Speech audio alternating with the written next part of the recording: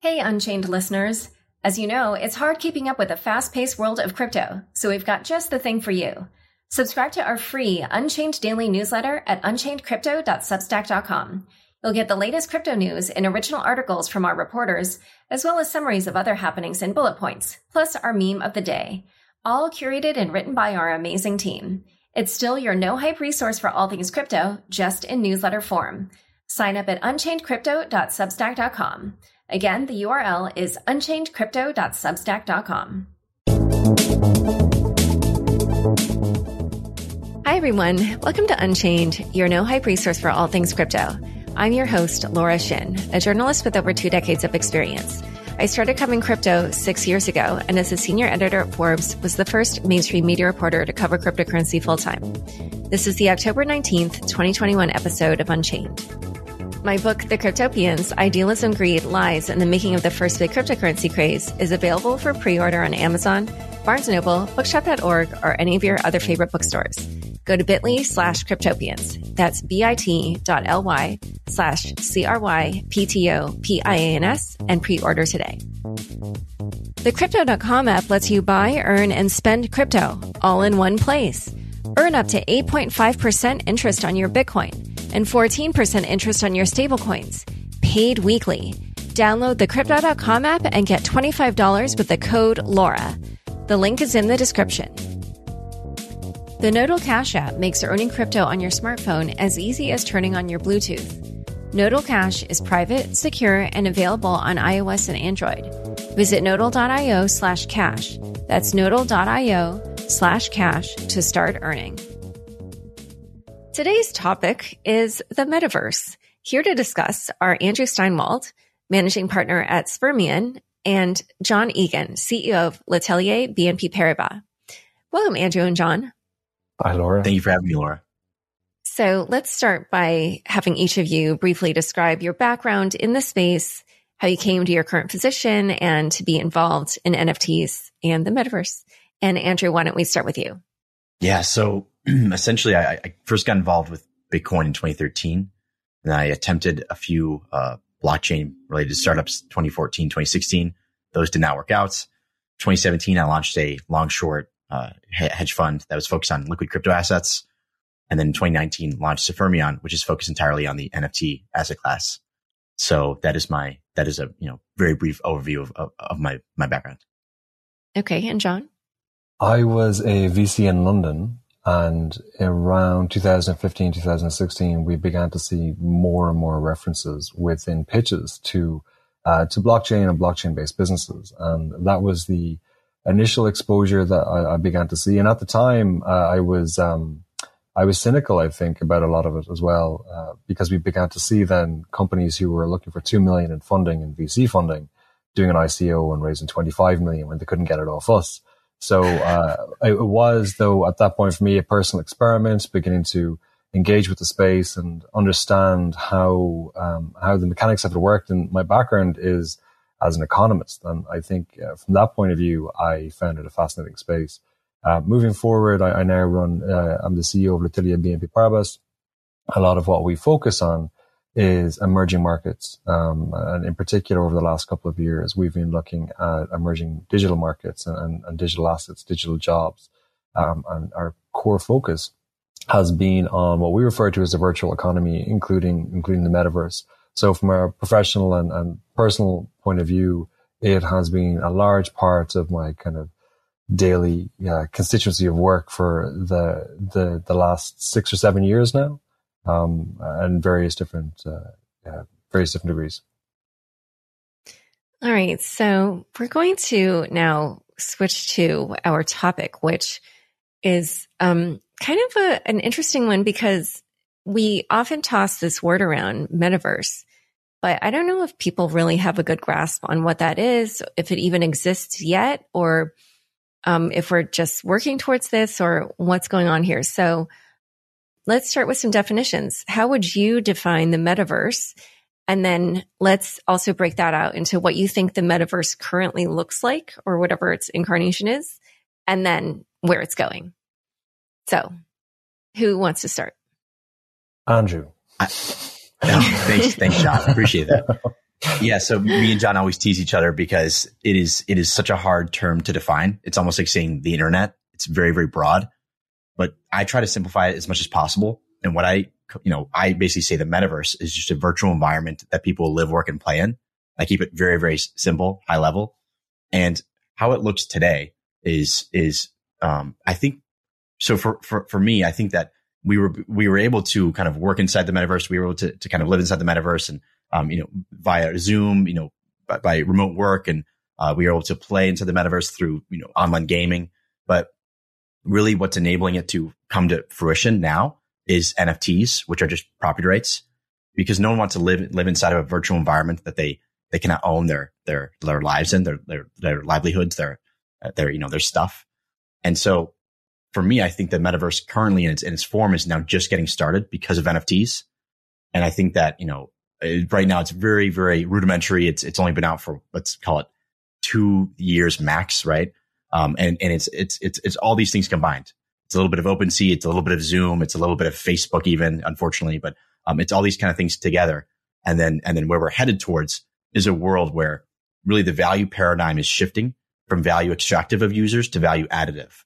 And that's the metaverse that we're working towards at my firm. But that's my definition. I'm sure John is going to have something totally different. So I'm excited to hear. Yeah. Well, actually, before we go to that, I do want to ask you, like you keep saying Zoom is part of the metaverse. I've never thought that myself. I'm on Zoom a lot. I never feel like I'm in the metaverse, but you were saying that is part of the metaverse. I think that any sort of activity that we do online is somewhat part of the metaverse. I think so communicating online, that is definitely part of the metaverse. But in order to actually have the quote unquote true metaverse, the full vision, that you need property rights, you need ownership of your stuff inside the digital world. And yeah, so it is a part of it. It's not like obviously the main part, but as a way for people to communicate very easily. So it is a important piece. But going forward, it's going to be, all sorts of different platforms, protocols, products that allow people to really earn value from their activities online. Because right now I'm not earning anything from using Facebook. I'm not earning anything from using Google. Those platforms are extracting value for myself as a user. And so where we're headed is a internet or a metaverse, if you will, where users are getting value in return for their activities online. Okay, John, what are your thoughts? Where I differ from Andrew is not necessarily philosophically, but it's the timing of it. So I don't believe the metaverse exists yet. And I don't believe that NFTs are by definition a part of the metaverse. And I don't believe that even Web3 is actually part of the metaverse. I believe in the metaverse as this aspirational concept that we are working towards. And in that way, we can actually define it a little bit more clearly because we can see it in the future. I resent sometimes the ambiguity and the opacity that comes with many, many definitions for this thing, many different use cases for it, from Facebook's articulation of it, which is murky and loose and poorly constructed, right through to people who use terms like metaverses as a plural term. So for me, which is, when you think about it, that is a meaningful difference. So when you have a panel and some people are talking about metaverses and some people are talking about the metaverse, that is a vastly, vastly different approach to everything we're looking to do. So for me, I hold it up as this aspirational concept that we're striving towards. It is a dimension within which can exist endless and infinite creativity. It is the moment in time where we arrive as a species at a place where anything we can imagine can now be created within an immersive environment. And I think those parameters are really important. I think the metaverse necessitates a level of immersion. Now, that immersion can come through that pseudo-physical immersion in the sense of haptics and VR and brain-computer interfaces. But it can also come in the digi-physical landscape that you can interact with through lenswear. So whether that's mixed reality contact lenses or mixed reality glassware, I think that is absolutely essential for us to begin to say the metaverse is here. I will, however, say that when we do arrive at that point, there will be a lot of derivative hybrids, places that exist halfway between the internet as we know it now and the metaverse that are clearly reliant on or derivative to that construct, but not necessarily part of it. So, and I'm sure we'll come to it, but in my mind, I've always had this kind of anecdote that I will look to, and I will know that when this thing happens, that's when we know conclusively that the metaverse has arrived. But for me now, it's still an aspirational concept or construct. Okay, so one quick thing I want to get out there is a disclosure that I do write a newsletter for Facebook. So if we're going to keep talking about Facebook's metaverse, like you did mention, you didn't like their murky definition, as you called it, but I don't know what that definition is. So what is that definition? What do you not like about it? Well, so I suppose you've just summed it up. I don't think anybody knows. I think it's very, very work orientated, but when any VC will tell you that about 10 years ago, all of the decks that came across their desk had the words AI in it. And then a few years later, they all had the word blockchain in it. And recently, they all have the word metaverse in it. These are, at this point, it is jargon that adds premium to proposals. That's kind of a lot of where it exists in the investment space. When Facebook started talking about a metaverse, they didn't explain what they were talking about, aside from to say, this is a labor-orientated environment that people can exist within. And I'm sure over time, Facebook will expand on that greatly. But right now, there's very few people in this space who are not aware that Facebook are actively speaking about the metaverse.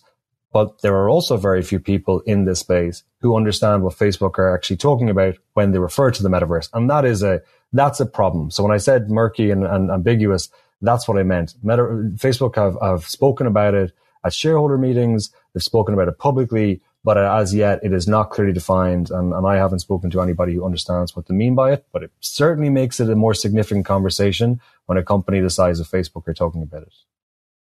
And just for both of you, actually, from things that you were saying, it made me wonder, so then would you guys consider something like Second Life to be a metaverse? Because Andrew kind of said, metaverses don't exist until you have NFTs. And then John, you were saying that you felt, nothing fits that definition now, and it needs to be immersive, and something like Second Life is pretty immersive as far as I understand. So I was curious, if you would consider something like that, just not part of it at all, or what? For me, I think Second Life is the best in case example that has ever been created, as a preamble to the metaverse. I still think Second Life is extraordinary from a digital anthropology point of view. It's an incredible construct, something I think we'll study for decades. It's really an amazing achievement, and the people who participate in that are certainly the people I think who are closest to achieving that, because there are people who get up for work every day and they go to work in Second Life. I know people who are Second Life entrepreneurs, and they've bought their homes, they've raised their families on the income. They have employees within Second Life, and they've been there for years. There's millionaires who have made their fortune in Second Life. And I think that's a really important part of this. The paradigm is that people can go to work in this environment. They can distill value. And I'm going to pass it up to Andrew now, because there's one very important consideration here philosophically, is that for most of the discussion about the metaverse since the 60s and William Gibson through the 90s and Stevenson and Snow Crash through contemporary time with Ernst Klein and Ready Player One, it has always been centralized. But what's happened in the last couple of years that's really important is that the conversation has become about an open metaverse. And I think that's probably a good place to hand this over to Andrew, because he is an authoritative voice on that distinction. Yeah, so I think that I agree with what John was talking about Second Life, and how it is an extremely important platform that we can look at and say, hey, this is incredible that people were able to earn a living, make friends, socialize, attend events, basically live their full lives just on this platform. And John pointed out that that platform is centralized, but it is also very important, just kind of, historically. But yeah, basically my whole thesis is essentially that we're headed towards that world where Second Life type of environments will be ubiquitous, whether they be immersive, whether it be through Zoom or whatever. It's really about having the ability of ownership and the ability to earn and be able to, pay your rent, buy your groceries from your activities online. And so yeah, I think that the open metaverse is a concept that people, it's basically a virtual environment, virtual world that utilizes blockchain or distributed ledgers in some sense. And that allows people to, again, own their stuff, own their lives, own their data, own their whatever. And that simple aspect about having ownership, what it does is it has a huge psychological impact on people, because essentially they say, okay, now I feel secure in this environment. So because I feel secure, I'm confident, and I'm going to spend even more time, money, and effort into this environment than it would if it was a centralized version. And it's almost like, I always use this analogy, which I don't know if it's that good, but I say that like the internet today is communist in the sense that, again, we're adding value to the central entity and we're not getting anything in return. But if you had the option to go add value to a capitalistic system where you know that the value is accruing to, yourself and your family and your friends and whatever, people would rather work and live in that environment. And really the open metaverse and blockchain based metaverse and NFTs are enabling that world. So the internet is now, enabling property rights through NFTs. And that's the biggest paradigm shift we've had since forever. And so, each of you has a different take on kind of the current status of the metaverse or these multiple metaverses. And I think, what Andrew is probably saying, okay, maybe we have a few mini metaverses going, or there's like glimpses of the future metaverse. And John is saying like, we're working toward it, but it's not quite here. It's sort of different phrasing for kind of this current state. But going back to Andrew's definition about how the metaverse will be where we work, play, and live, how would you characterize what we have now? Is it more of a work metaverse or a play metaverse or a live metaverse? And, what do you think will drive the development of this space? So I think that through NFTs and, blockchain more broadly, we are now, the work part was now fully enabled because we were able to play through gaming, through other activities. You're able to, live, work, and play. And so you're able to socialize. So that was already possible through Zoom, through Facebook, or whatever. But that work aspect, you're able to use Zoom to work remotely, but you weren't able to earn natively through the internet. You weren't able to do some sort of, basically go for Axie, for example, Axie Infinity, which is a very popular game. You can now play a video game and earn value from that game, right? So that was impossible before. And now that is enabled, now it's like, okay, great. The metaverse can start to begin to emerge and to eventually, form what it's basically going to be the internet of value. So to speak very broadly, it's going to be, people being able to earn through all types of activities.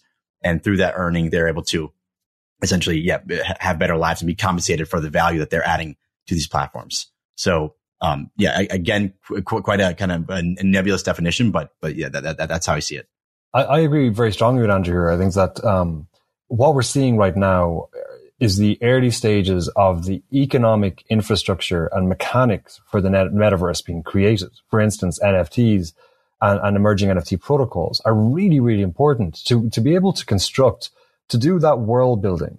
And if I take this back to the seductive concept that draws us towards the metaverse, ultimately, it's every one of us has found ourselves getting lost in a novel or lost in a film. You fall asleep at night in another world. That's the promise of the metaverse, that those worlds can be created, that a Tolkien fan can actually experience that a Star Wars fan can experience that in a very visceral way. And that we try that all the time. Anyone who's been to Disneyland or something, we've seen the attempts to do this in a low fidelity way. The metaverse promises this in a high fidelity way. For that to be feasible, there's a couple of things that need to fall into place. The first of them is the economic infrastructure, the guide rails need to be put in place for any of that to actually be useful, to justify the investment that's required to get the rest of the technology up to the point it needs to be to provide that. So I think what we're seeing now is actually the economic infrastructure. It's the train tracks being laid. The problem is the towns that are going to exist along that line have not yet been built and will take some time to be built, I suggest as well. But it's really important those tracks get laid because without them, there is no future. But I think if we were trying to place it in time, for me, that's where we are now. We're building the economic infrastructure for an open metaverse, and it's absolutely fundamental. It's extremely valuable. And the tools that we're building have mass applications in and out of the metaverse. For instance, digital assets and ownership, unique ownership of digital assets. That is not just a metaverse proposition. That's a very, very real world proposition for most people as well. This episode is brought to you by Shopify. Forget the frustration of picking commerce platforms when you switch your business to Shopify, the global commerce platform that supercharges your selling wherever you sell. With Shopify, you'll harness the same intuitive features, trusted apps, and powerful analytics used by the world's leading brands. Sign up today for your $1 per month trial period at shopify.com/tech, all lowercase. That's shopify.com/tech. Yeah, actually, this reminds me of Carlota Perez's book, Financial, Capital, and Technological Revolutions, or something. Maybe it's the reverse.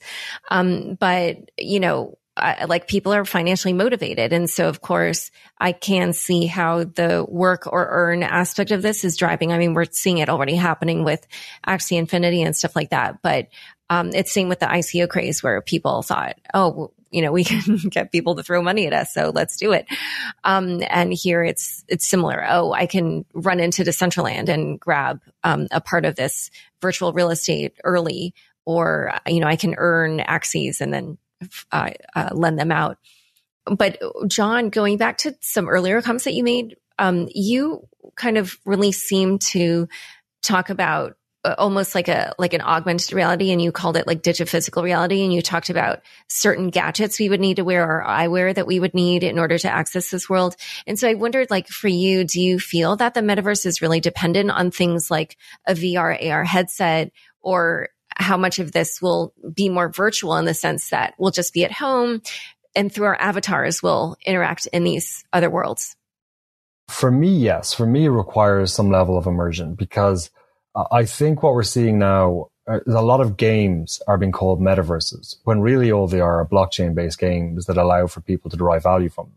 That's a very important step forward, and I don't mean to denigrate them at all. They're very, very worthy projects, and best of luck to them. But that does not necessarily, in my view, make it a metaverse or make it even tangential to the metaverse. So for me, it requires some degree of immersion to make it a realistic metaverse in any real sense. We need to be able to interact with a new dimension of digital reality.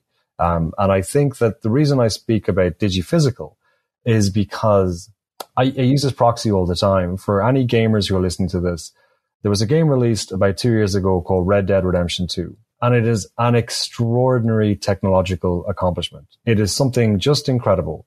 The detail is phenomenal. It's an open world environment that people can roam around. But it took 7 years for one of the world's best game publishers to create that. And even at that, it's still a limited world environment. You can reach the edges of it quite quickly. So to create something which is fully immersive and generative is still a long, long way away. And to my mind, that's a real indicator that the first instances of this are going to be digiphysical.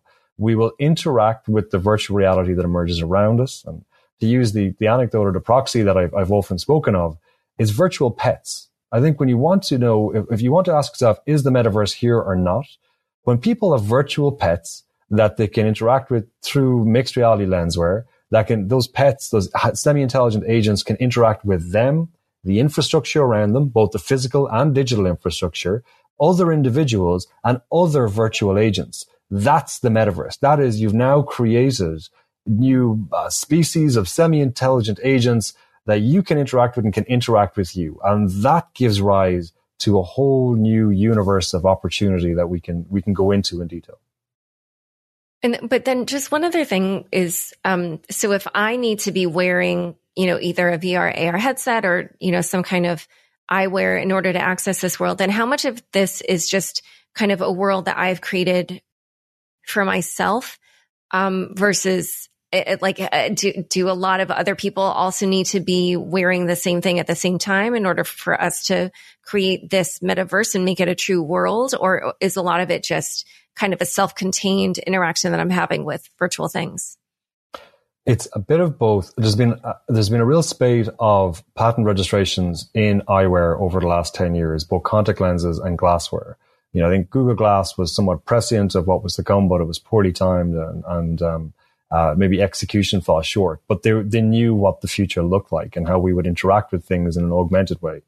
Now we see so many patents coming through about this particular technology, and the likelihood is there will be a digiphysical common space through which we all interact with that's layered over physical landscapes around us. Ownership of that will be a curious construct, but we'll also be able to individualize it through the acquisition of very specific data streams, for instance, that we'll be able to buy data assets that potentially personalize our experience in different ways. But that doesn't take away from the shared commonality of that environment that we're interacting with. So if you walk out on the street, the general common part of it comes from the fact that you might be able to interact with virtual monuments that you can only see through a lenswear. The individual layer of it may come from offers that are coming from restaurants or shops directly to you in a specific way that's catered to you that only you can see, that nobody else can see. So a high level of personalization within a common space, because that's the dynamism that's offered within that technological environment. And Andrew, what's your take? Are you more into this kind of digiphysical aspect where people do need to be wearing gear to access it, or do you feel that's not as necessary? Yeah. So John and I actually differ on this as well. I'm of the opinion that you can have a metaverse come to form just through our computers. You don't need to have a headset. You don't need to have the suit. You don't need to have any of that stuff. It can happen just through our computers. And as long as you can live, work, and play inside of digital environments and you have ownership over your stuff, then that means that you're able, that means that the metaverse is there. But saying that, there's kind of, we can look at some trends that are happening that are just marching towards this world that John's talking about, of kind of deeper immersion and more, technologically enabled gear that we'll be wearing. If you look at, number one is just screen time. So screen time, around the world is on the rise. It's an average American's like around 7 hours per day. The average Filipino is around 11 hours per day. And that number is just going up everywhere. I'm at like 13 hours per day, something absurd, but, I'm just ahead of everybody, I guess. But so that's number one, screen time just on the up and up. And number two is technological immersion. So if you look at kind of our communications technology, it's constantly gotten more immersive over time. So we start off with the telegraph, which is Morse code. It's not immersive at all. Then we went to telephone. So suddenly you can now hear someone. That's a huge leap up, in immersion, because that's your sense of hearing audio. And then now we're doing video calls. So you can see me and hear me. So that's two senses now, another huge leap. And then in the future, 10, 15 years from now, we're going to be in some virtual environments. We'll be able to shake each other's hands. We'll feel the handshake, and our brains will actually think that we're there. Well, our brains will have no idea that we're actually not, sitting in our office or whatever. And so that is happening regardless of NFTs or whatnot. But really what we did is we just added NFTs along with those trends. And so now we're able to own. And so now it's like, okay, well, despite those trends that are happening, regardless of NFTs, now the metaverse can come to fruition. So, I differ slightly in John's views. I think that we're headed there regardless, but I don't think that it's required for the metaverse to actually form. In terms of digiphysical, I agree with that. I think that we're going to have, our digital lives, our digital lives are intertwining with our physical, so much, that, even looking, like going back to the screen time example, we're already spending most of our time on screens, online, right? We don't really notice it day to day because it just becomes so natural for us. But I'm sure like most of the people listening to this, their screen time is probably, 7, 8, 9 hours per day. So that's the majority of your waking hours are spent online. So in some sense, we're already living in this virtual world. But when you add in NFTs, it's like, okay, now we feel confident. Now we can own stuff. And therefore, they'll spend even more time in these environments and it'll just go deeper. Well, so going back to your comments about NFTs, and also about just how right now I don't know about right now, but, how we're already seeing glimpses of different metaverses in different ways, even if it's from something like Second Life. At the same time, here in the world of blockchain development, we also have all these different competing blockchains. We've got layer 1s, we've got layer 2s. And so I was wondering at this moment, just in terms of NFTs, even it feels like the NFT world is a little bit siloed. And I wondered, will that also mean a more siloed development for metaverses? Or, and will that mean then we might have a metaverse that's more like for gaming, and then another one for fashion, another one for real estate? How do you view, just from a technological level, how that's affecting the development of the metaverse? Yeah. So just first, I'd say that like there aren't really like going to be segmented metaverses. It's almost like saying one internet for gaming, one internet for this. It's almost just like the whole broad concept is the metaverse. It's like the internet. So there's that. And then in terms of the technological development of these different blockchains and whatnot. I mean, most people didn't know that NFTs existed until January. That's a vast majority of people. Before that, really most crypto people, because I remember talking about what I was doing in summer of 2020 to other crypto people. And like most people were just totally destroying, the idea. They're like, what are you talking about? NFTs are not even a thing. And so that was with crypto people, right? So I think this is brand new. So we're seeing a lot of, kind of people developing, experimenting, creating new things and trying to test what works. We are just on the very, very, very bleeding edge of kind of all this development. And so there's going to be just a big, explosion of different chains, different technologies, different NFTs, different standards, et cetera. And that'll happen for, a certain period of, months to most likely years, and it'll expand. And then it'll inevitably at some point start to contract, and we'll end up with, kind of 3 to 5, maybe kind of base chains or base kind of, infrastructure components that are really powering most of this, in my view. And I do agree that with your kind of original thoughts about how maybe it'll be, Solana will be used for gaming, and maybe Ethereum will be used for art and collectibles, things that are more kind of, slower, but more expensive but more kind of decentralized and hardy, if you will. So, it's too early for me to, kind of predict on how that will end up. One thing I've learned is that my predictions are always way off. So, I'm not good at that, but yeah, I think that we're really early. There's going to be an explosion of activity. We're seeing that now. And then in 5+ years, there'll be consolidation into, some core components that most people are using. I think Andrew's maybe been a little bit hard on himself there. His fun performance would suggest otherwise. I think he's pretty good at predictions. But I agree with a lot of what he said there, is particularly in the sense that they're one holistic metaverse. I do, and maybe this is a bit of a provocation, and it's partly because I'm looking at it maybe from a more neutral point of view, but I see a schism coming between the NFT maximalists and the crypto maximalists, because they are politically and philosophically very different groups. And I'm not entirely sure they're totally aware of this yet, but it's to Andrew's point there. Andrew sold the promise of NFTs and how important the idea of unique digital assets and digital ownership was. That's a long, long, long way away from the core digital libertarianism, digital anarchism of crypto maximalists who want to liberate themselves from a kind of a state construct, state position. That drove a lot of the crypto space. And clearly the majority of participants in crypto don't feel that way, but the overarching philosophy drives it that way. I don't believe that's the case for NFTs. And I share Andrew's enthusiasm about the importance of NFTs moving forward. NFTs are critical. NFTs are the great innovation. It's a crypto and blockchain was a necessary step on the journey towards NFTs, which is the real point of arrival at something extraordinary, the ability to create a whole new class of digital assets. And I think that needs to be understood within the context of the world we're living in now, which is still the shadow of 2008. The world we live in now has been crafted by the hands of the giant of 2008. That's the reality we live in. Low yield, low inflation environment. And for anybody under the age of 40, probably very, very difficult to access yield or to buy a home. We've seen wages stagnation across the world, and we've seen significant inflation when it comes to childcare and healthcare, accommodation costs, education costs. And as a consequence of that, there are a whole lot of people all over the world who feel like the traditional economy holds no hope for them. There's no opportunity. They've done everything they're supposed to do. They've got a great education. They've got a good job. They work hard, but there's no opportunity for them in the medium to long term. And that's creating a significant rift. So I think for a lot of those people, the opportunity to immerse themselves in this new economy, this new reality that is the metaverse and the primary asset construct within, which is not an asset class. NFTs are not an asset class. They're the mechanisms through which we create new assets in this environment.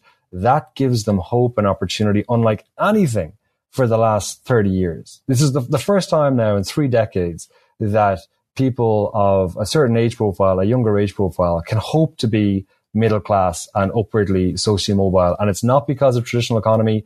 It's because of this virtual economy. And at the core of that is NFTs. This is the perfect segue because my next questions for you are about financial opportunities in the metaverse. But first, a quick word from the sponsors who make this show possible. With Nodal Cash, you can earn crypto on your mobile device for free with no hardware to purchase. You just download the Nodal Cash app, turn on your Bluetooth, and start earning. Nodal Cash is private, secure, and easy to earn. Whether you're on the go, stuck in traffic, or even while you're sleeping. You can even repurpose your old smartphones to earn Nodal Cash. Visit nodle.com to get started, or go directly to nodal.io/cash. That's nodle.io/cash. Join the Citizen Network to earn crypto on your smartphone 24/7. Or if you're already a Nodal Cash app user, make sure you follow their Twitter @Nodal Network and join their Telegram @Nodal Community for earning tips and exclusive giveaways. With over 10 million users, Crypto.com is the easiest place to buy and sell over 90 cryptocurrencies. Download the Crypto.com app now and get $25 with the code LAURA. If you're a hodler, Crypto.com Earn pays industry-leading interest rates on over 30 coins, including Bitcoin, at up to 8.5% interest and up to 14% interest on your stablecoins. When it's time to spend your crypto, nothing beats the Crypto.com Visa card, which pays you up to 8% back instantly and gives you 100% rebate for your Netflix, Spotify, and Amazon Prime subscriptions. There is no annual or monthly fees to worry about. Download the Crypto.com app and get $25 when using the code LAURA, LAURA. The link is in the description. Back to my conversation with Andrew and John. We kind of started already discussing this, but why don't we just talk a little bit more about the ways that you see the metaverse changing, the way that people are earning money. And, why don't we just start with that? Yeah. So I think it's really exciting because the design space for people to earn is like, there's no limits essentially. And what we're seeing today though, is again, very, very, very early. We're seeing, I guess the best example would be Axie Infinity, which essentially is kind of like a Pokemon type game where you have these creatures, you battle them. If you win the battles, they drop these kind of potions, which are ERC20 tokens. You can then sell those potions for Ethereum, which then you can sell that Ethereum for fiat currency. So to, pay your rent, buy your groceries. So that's very exciting. And that's kind of one very basic way. There's also ways that you can, host events that are ticketed, and then you can sell tickets to those events. Maybe it's a talk, maybe it's a concert, all sorts of different things. There's breeding. So again, in Axie, you can breed these Pokemon together, these Pokemon creatures together, and then sell those creatures. There's renting land. There's doing advertisements on virtual land. There's making art. There's creating collectibles. It's really an unlimited design space. And what we've done through NFTs right now is we've enabled the gamification of basically everything, which I think, on the surface, it sounds kind of spooky, but really, it's very, very kind of, it allows for, so much opportunity because now anyone can say, hey, I have a really cool idea, and they could be living anywhere in the world and be like, I have access to the internet. So therefore I have access to this global 24/7 uncensorable economy, which is the crypto economy. And I'm going to create a new set of, paintings that I'm going to upload. And with that, I can now earn natively on the internet. So yeah, I think that there's today a plethora of different ways people can earn. And there's going to be just so many more that I can't even, it's almost like if you asked me, hey, like what, about Airbnb or Uber back in 2002, like I would have no idea how that would work or what that even is. But yeah, I'm sure in 5 years from now or even less, we're going to have so many different ways that are just very interesting and very unusual that people can earn through their activities online. If I was to build on that, and Andrew covered most of it, I think we can already see there's a not insignificant number of people who are earning their primary income through these environments. So they have already decided to give up on a traditional economy, and they've got better prospects and better opportunity within this space. And games are a great example of it. But I think this is tangentially related to for instance, vice industries. So we see the likes of OnlyFans and others providing kind of a safe haven environment for sex workers who can now work in a space that's just far safer for them. They're more controlled and a much higher upside for them as well.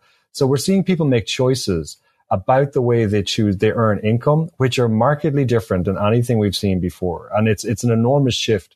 Everything from esports to streamers, to people now like in the likes of Axie or in Second Life, earning incomes through those environments. What we're likely to see, my expectation, is that we'll see a greater and greater number of people earning a supplementary income from these environments. Maybe, for example, they have a stable of Axies and they're using the scholarship program to allow other people to use those Axies, and they're splitting the revenue with them. And now maybe that leads to, like $100 or a couple of $100 extra a month for them. And over time that grows. I think we're likely to see more and more of that. So there is an increasing necessity or dependency on supplementary incomes because, like I said before, traditional incomes are not keeping up with inflation of major costs. And this is becoming more of a necessity for people, especially those who want to be kind of socially stable and not fall down the ladder. So that would be the thing to look out for in the short term. Yeah. One thing actually that I find a little curious about what's happening already is that even though play to earn obviously has enabled a traditionally underprivileged population to earn money, as I'm sure you're all well aware, the price of Axies, which is what you need to get started, 3 Axies, has really risen. And I just did a quick search before we started recording, and the cheapest Axies are now $166. And so if you need 3, at the very minimum, you need $500. But apparently, if you get the cheapest ones, like, you're not going to progress very far. So it's really better to go with ones that are more expensive. And I actually saw the most expensive ones are like hundreds of millions of dollars, which I think is insane. But I just wondered, how do you feel different creators in the metaverse can kind of enable the metaverse to be accessible to that population? Well, I'll take this one first, Andrew. I think there's a couple of things on this point. I suppose the company have indicated that they're going to provide a much cheaper Axie that doesn't have breeding capacity. So people will be able to engage with the game. They'll be able to earn tokens in the game, which then they can use over time to buy the full Axies. That gives people an access point. There's a couple of other things. I think one is that there's a very reasonable case to be made that you've got people in wealthy countries now buying Axies because they can afford them. And then they're using cheap labor in Southeast Asia in particular to actually go out and work those Axies and earn them more money. So it's a form of rent that they're deriving in a very pure capitalist way. And is that really ethical or moral? I think a lot of capitalists might look at that and say, well, 2 things. One is that as long as they're paying a fair wage as negotiated with the employee, in this case, well, then that should be okay. No one's being forced to do it. And the second thing is, the company, so Axie has no obligation to provide cheap Axies if the market demand establishes a market price for it. That's not their fault. They've done nothing wrong. There will be plenty of other plays you earn, opportunities and propositions for people to get into early. So it's a tricky one because I kind of see both sides of it. I think there is a genuine ethical question. Do you feel comfortable hiring people in cheap labor economies to basically farm your asset for you? And then pay them what may be a disadvantaged rate. But at the same time, it's pure capitalism, right? This is the market determining the price of all of this. And the company has no obligations to do anything else. So there will be plenty more opportunities. And there are a ton of people. We've all seen stories of people, who got in early to some of these projects and, were paupers and are now millionaires. And they themselves will fund some of these projects moving forward as well. Yeah, and then going off what John said, he's absolutely correct just about market forces. So right now, Axie is really the only scale play to earn. Scale is in like crypto scale, not even like big, you can't even scale to regular games because that's massive. It's tens of millions, hundreds of millions of users. We're talking 2 million users maybe, and so Axie is the only game right now that has their play to earn mechanics really kind of enabled, and there are 50 other games coming out that are going to all include some sort of play to earn mechanics. And so right now, of course, the demand for Axes and the price of Axes is very, very high. But as more of these games get launched and as more people, come online and start to utilize these platforms, then again, market forces will probably have an impact and things will, hopefully equalize or become more accessible for people in low wage countries to actually access these assets in order to earn. And I think that's what we'll see. I'm not certain. And what about the fact that there are different regulations in different countries affecting even things like whether or not a token is a security or an NFT is a security? And I just wondered how that would affect the probability of a single metaverse developing.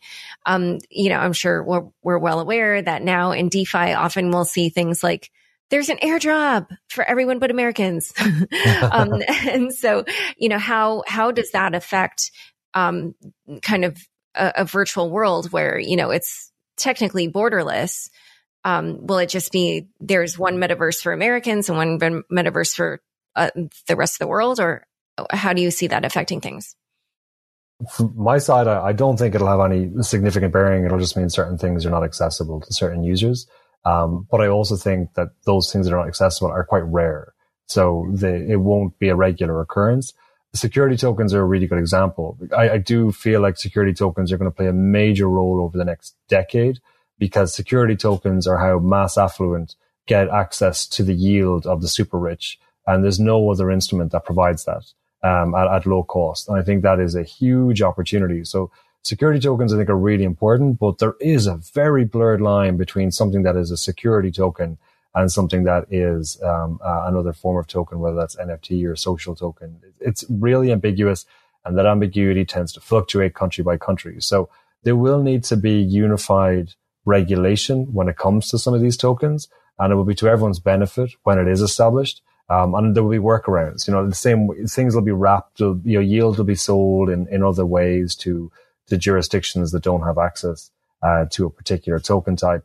In the instance of the US, if it's a security token, I don't see that being a huge issue. The other thing is location in the metaverse is kind of it's a fuzzy idea, because if you're using a good VPN, then your location is yours to choose to the large extent. So, and if you're holding those assets in the metaverse, it really kind of becomes a very ambiguous. Yes, I suppose there's a legal fidelity about declaring those assets and any revenue you generate from those assets, but the jurisdiction in which those assets are held, the jurisdiction in which those assets are acquired, and the jurisdiction in which you engage with those assets is not defined.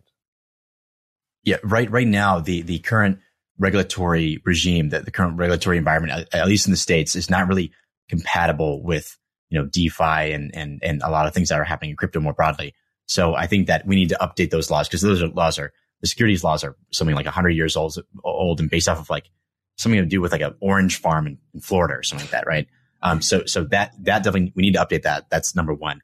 Number two, I think with NFTs specifically, we're going down an area that is unknown, because, I don't think that toys or art, most art, or collectibles, baseball cards are securities. Like they shouldn't be. They weren't in the physical world. So why would they be inside these digital environments? And just because you can earn through playing a video game doesn't mean that should also be a security. If you in World of Warcraft, you could also earn money by doing missions or doing quests, acquiring gold. You could sell like gold on eBay. That doesn't mean that your character is a security. So why should your Axie be labeled a security? In my opinion, it should not. Right. Yeah. I don't think it's Axes, but things like on OpenSea recently, they delisted some where it was sort of like a DAO, and it was saying, oh, if you're part of the DAO, then you will get some of the royalties from the sale of these. And so I think that kind of thing is more like a security. But this actually leads me to a broader question, which was just in general, when disputes arise in the metaverse and it's for, between people of different jurisdictions, then how do you think those will be handled? Oh, that's a great question. And I think anybody who suggests they have the answer to it at this point is just posturing. There are some jurisdictions that do have some case law on it. For instance, the Netherlands has some case law on digital assets, but it is few and far between and yet to be determined. Maybe Andrew sees it differently, but I think that is a kind of a looming cloud that needs to be figured out. And like Crypto Maximus will tell you, well, there's no need for it because we've got the blockchain and that's the source of all truth and we can see how everything works. But, that doesn't moderate or mitigate for theft or for fraud, or for instance, we've seen it so many times, either market manipulation or for money laundering, which is an enormous issue within the space. There's massive amounts of money laundering within the crypto asset space and with gaming assets as well. So all of these things have real world consequences. They're being actively sought out in police, and there's, the law enforcement are not going to stop at the gateway to the metaverse and say, oh, we can't go in there. We've no jurisdiction. That's not how it's going to work. So there are a lot of questions to be answered at this point, and I don't know if there are any really solid answers to it, in large part because out of the constellation of participants within this space, it's light on lawyers. And some people might see that as a positive thing for now, but ultimately we're going to need to see a lot more jurisprudence considerations in this space. And let's also touch on identity. So right now, I have kind of my different selves. There's my crypto journalist self. There's my spiritual person yogi self. There's my concert going dancing self. So in the metaverse, will I just have multiple identities and avatars depending on what environment I'm in, or will people always know it's me, or how will that work itself out? Well, I think the best thing is that you're going to have the option. So I think that, I remember when I first entered the NFT space kind of, in a meaningful way in 2019, I decided to use my real name and a picture of myself. And that was very, very unusual. That no one used their real name or picture of themselves back then. Now it's slightly more common, but yeah, that's how I stood out. And I think that going forward in the future, people will have the option, which I think is amazing. So if you want to be, you want to kind of be totally anonymous, you can do that. If you're a man, you want to pretend like you're a woman. If you're a woman, want to pretend like you're a man. It's whatever you want to do. I think that having that freedom is really, really satisfying to a lot of people, and really will enable kind of new types of who knows, behaviors and all sorts of weird dynamics to pop up in the future that just really are not possible today in our normal kind of identification system. It's how many Twitter accounts do you have? How many LinkedIn accounts? How many Facebook accounts do you have? You can create as many of them as you want to, but you probably only have one of them. And I think that for most people, it's going to be the same. They'll have one avatar base through which a lot of their identity is managed, and wallets that are connected to that avatar that make the metaverse more interactive for them, to create, to direct the time and the resources towards creating other avatars that can be useful is less likely, and there'll be fewer people who do it. We'll have a lot of kind of eggs within the metaverse, I suppose, people who are they're poorly developed avatars that don't have a lot of assets or capacity to their name, to their handle. But I think for most people, it'll be one. And then if they want to make changes, to the representation of themselves, the way they express themselves, that's something they can change anytime. In the same way that, if you want to change your profile photo on a social media account, you can change it anytime. But this is a much more immersive and expressive way of presenting yourself. And I think that people will constantly evolve with that, and they'll use new NFTs to kind of present themselves and represent themselves. I think that's probably the way that people will articulate that view of themselves.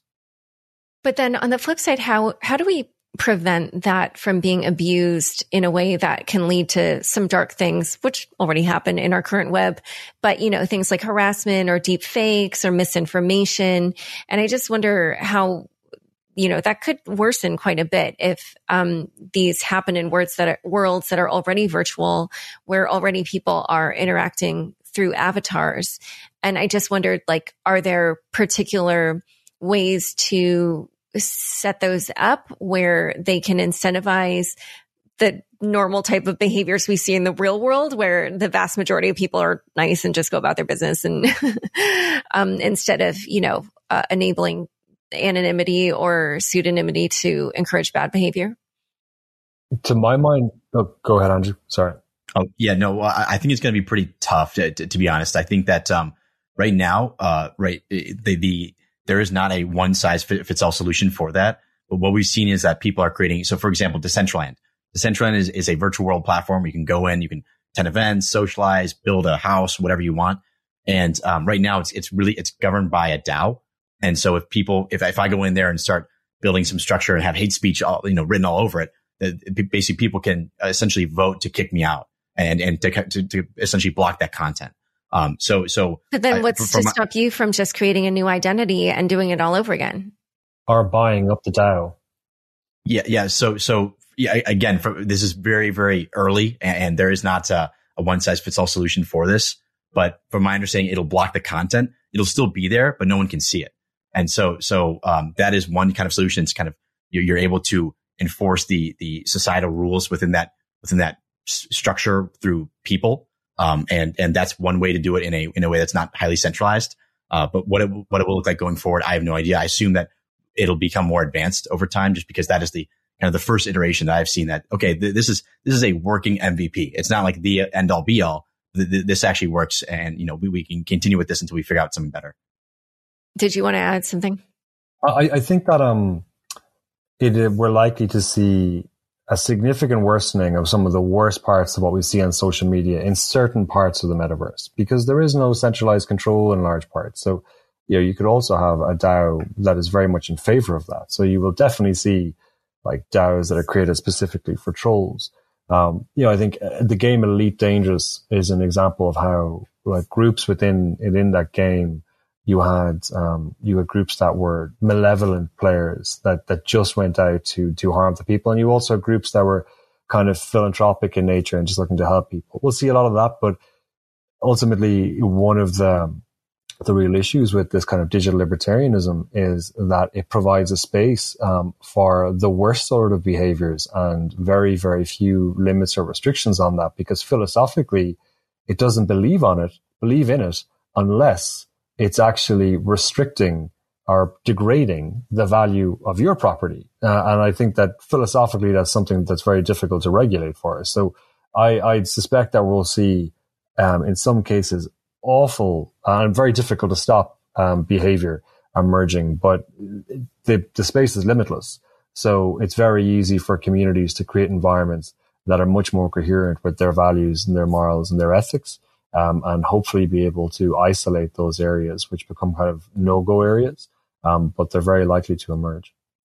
And so speaking of kind of issues that come up when there isn't a centralized actor that you can go to get help from. How do we handle things like identity theft in a decentralized world?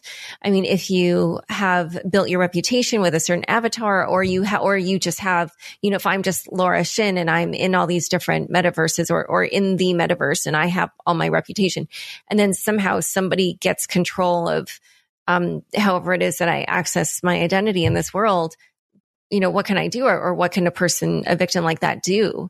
Who can they turn to? How do you imagine this will play out? And John, you might have an opinion because your wallet was just cleaned or one of your wallets was just cleaned out by a scammer, which I'm sorry to hear. You go to Reddit and Discord and you make everyone feel sorry for you, I suppose. And then tell them what your new identity is. But there are no protections for that. In my case, we haven't figured out what happened yet. I tend to practice pretty good security hygiene. I have devices that are dedicated to my crypto activities that don't do anything else, that don't touch anything sketchy. I have no idea how this happened. And the wallet got cleaned out for NFTs and ETH, on just a couple of days ago. So I've no clue yet how it happened. I think the takeaway for me is that if it's happening to me, somebody who's active daily in this space and has been for a long time, there's the for a new user, it must be very intimidating. And of course, people will preach best practices like, don't leave any assets in a hot wallet, use hard wallets, etc. But that's ridiculous, I think, as well. Like, honestly, the idea that you're going to use a hard ledger to store all of your crypto assets is a silly idea, and it's just totally undermines the usability of the whole concept. And it comes back to this idea of crypto versus NFTs. People who are NFT enthusiasts want to see people really immersed in this, engaged, active, always engaging with other people, with other assets and other things. And that means you need constant access to everything you own. Where a lot of crypto maximalists believe in taking your cryptocurrency, putting it in a hard wallet, burying it in a hole, and being ready for the day the government turn on you and you have to get up and flee via rubber dinghy to the closest island offshore. So they're two very different philosophies. The way I've tried to mitigate for that is having quite a number of wallets and then spreading assets across those wallets and keeping some at various different exchanges where I do bot trading and stuff. But it is, it's very unfortunate. I have no idea how it happened to me. If anybody else has been experiencing MetaMask issues where their MetaMask wallet got cleaned out, I don't think it was the browser. I was in an Airbnb at the time when it happened, so I thought maybe it was a security issue to do with the Airbnb, but the machine doesn't seem to be compromised. The browser doesn't seem to be compromised. My seed phrase was not accessible. I haven't figured it out. So if people have heard any stories about this, I would be very grateful if they sent it my way, because I would just love to know what happened. Yeah, there's no chance I'm going to get any of it back, but I would love to know how it happened so it doesn't happen again. But at the moment, it just makes me feel cautious about MetaMask in particular, I think. But so, like, you know, so this was you losing your assets. But if we were in a metaverse situation and you lost control of your avatar, then would you just need to revert to traditional social media and say, hey, everybody, this is no longer my avatar. Don't let it scam you. You know, if it approaches you with a business proposition, it's not actually me, like whatever, you know, I don't know how this would work, but what are your thoughts on, or is that even a thing? Can you lose your avatar or maybe not? It depends on the avatar, the nature of the avatar, you know, it depends on the platform. But if we assume the avatar is an NFT, for instance, moving forward, well then yes, it could happen. And if they got control of that wallet, they could access all of the assets connected to it. So you could make your public case, but you, in all likelihood, you'd need to build your reputation from the ground up again. I think there's two things, you know, look, it's a tax write-off and you can benchmark the value of it. So that's one positive side of it maybe. But aside from that, you know, insurance propositions right now don't cover that. So there is no insurance proposition really which I can access that is going to cover that theft for me. So if somebody had broken into my home and had stolen that money from my home, it would have been covered. If somebody had, you know, mugged me on the street and taken it, it would have been covered. If it happened when I was on vacation, it would have been covered, but it is not covered if it happens within a digital environment. So it is this kind of gray space at the moment. And I think that is clearly a first step, because if you have amassed significant, asset value, at the very least, you want to be able to insure it in the way you'd insure anything else. You know, we insure our property. If you've got expensive jewelry, you insure it. If you have a house, you insure it. And there's a ton of people now who have significant enough crypto assets that they could cash out and buy a home with it. You want to be able to insure that in some way, in the same way that your bank deposits are insured or anything else. So I think that's a really simple, straightforward first step that the industry needs to provide. And maybe it comes from DeFi, although I suspect it's much more likely to come from traditional institutionals rather than DeFi. Yeah. And also to add on to that, I think that, again, we are extremely early. And so most people didn't know about NFTs again, up until January. So I think that solutions will be created. Right now, I agree with John that you're kind of, it's going to be difficult. If your stuff gets stolen, it's very, low likelihood you'll get anything back. And also, that value is probably just gone. And your avatar for it in this example is also probably gone. Therefore, your identity. So yes, you would have to turn to traditional social media and say, hey, everyone, my NFT was taken, and, don't trust them, whatever. But yeah, people will create solutions for that. That is clearly a very big issue, and people will figure out solutions. Yeah. As for the insurance question, I was just realizing, since, people probably would never sell their avatar, there wouldn't be a market price that you could easily point to, the way that you can for, even something like a profile pic, which is not quite the same thing as an avatar. But anyway, all right. So we're coming up on time. Oh, did you just want to add? What you could do, you would have a bench, so obviously your avatar is not a particularly liquid asset, but a lot of the assets associated with it would have a market price, or at least a purchase price. So if, for instance, your avatar is wearing certain clothes or has certain accessories, you'll be able to establish the purchase value or maybe even a market value for some of those. For instance, if it's Axes, you'll be able to show the value you purchased them at. So at least in that instance, you should be able to. But it was the first two calls I made was the first one was to my accountant, the second one was to the insurance company, the third one was to the police. So none of whom were particularly helpful. But all right, so we're over time, but let's just do one last quick question. If you were to make projections for how things will play out with the metaverse or whatever you want to call it in the next 6 months to a year, what would you expect to see? 6 months is very close. So it made it easy for you. Well, so I think play to earn is going to be a really significant part of this because the utility is so obvious, the opportunity is so obvious. So I think we'll see a lot more play to earn. If we stretch out a little bit longer, over 36 months, I think we'll begin to see some play to earn emerge in mixed reality environments. So the likes of what Pokemon Go did. And I think that's the sort of thing that gets really widespread adoption. It's important to remember that a lot of these propositions don't have mobile apps yet. So they haven't gone mobile. So the real scale opportunity hasn't been touched on. So maybe that's in the next 6 months to a year, we'll begin to see a mobile iteration of some of these propositions. That's maybe my prediction. Yeah, to build off that, I would say that play to earn is going to be something that is, I agree with John, absolutely massive. And people are kind of associating play to earn or talking about play to earn as a almost global minimum wage. They think that over a long enough time span, there'll be some sort of global minimum wage because of NFTs and because of play to earn, which is very exciting. I think that, artists will continue to create amazing works that are fully digital. I think collectors are going to continue to collect everything from, weird looking penguins to kind of baseball cards on the blockchain, and they'll be able to nerd out with each other and socialize. And I think that, virtual world platforms are they're basically experience platforms will continue to get bigger and more exciting and have more people on them and host more events. And I think that basically there's just going to be more of everything and it's going to be coming at a much faster pace than what we've seen in the past 6 months. All right. Well, we'll have to check back at that time and see how well your projections played out. Well, where can people learn more about each of you and Sfermion and L'Atelier BNP Paribas? People can follow me on Twitter. My name is Andrew Steinwald. And if you want to learn more about Sfermion, it is sfermion.io. And I am John Egan on Twitter, and you can see more of what we do at atelier.net. Perfect. Thank you both so much for coming on Unchained. Thank you, Laura. Thanks so much for joining us today. To learn more about Andrew and John, check out the show notes for this episode. Unchained is produced by me, Laura Shin, with help from Anthony Yoon, Daniel Ness, and Mark Murdoch. Thanks for listening.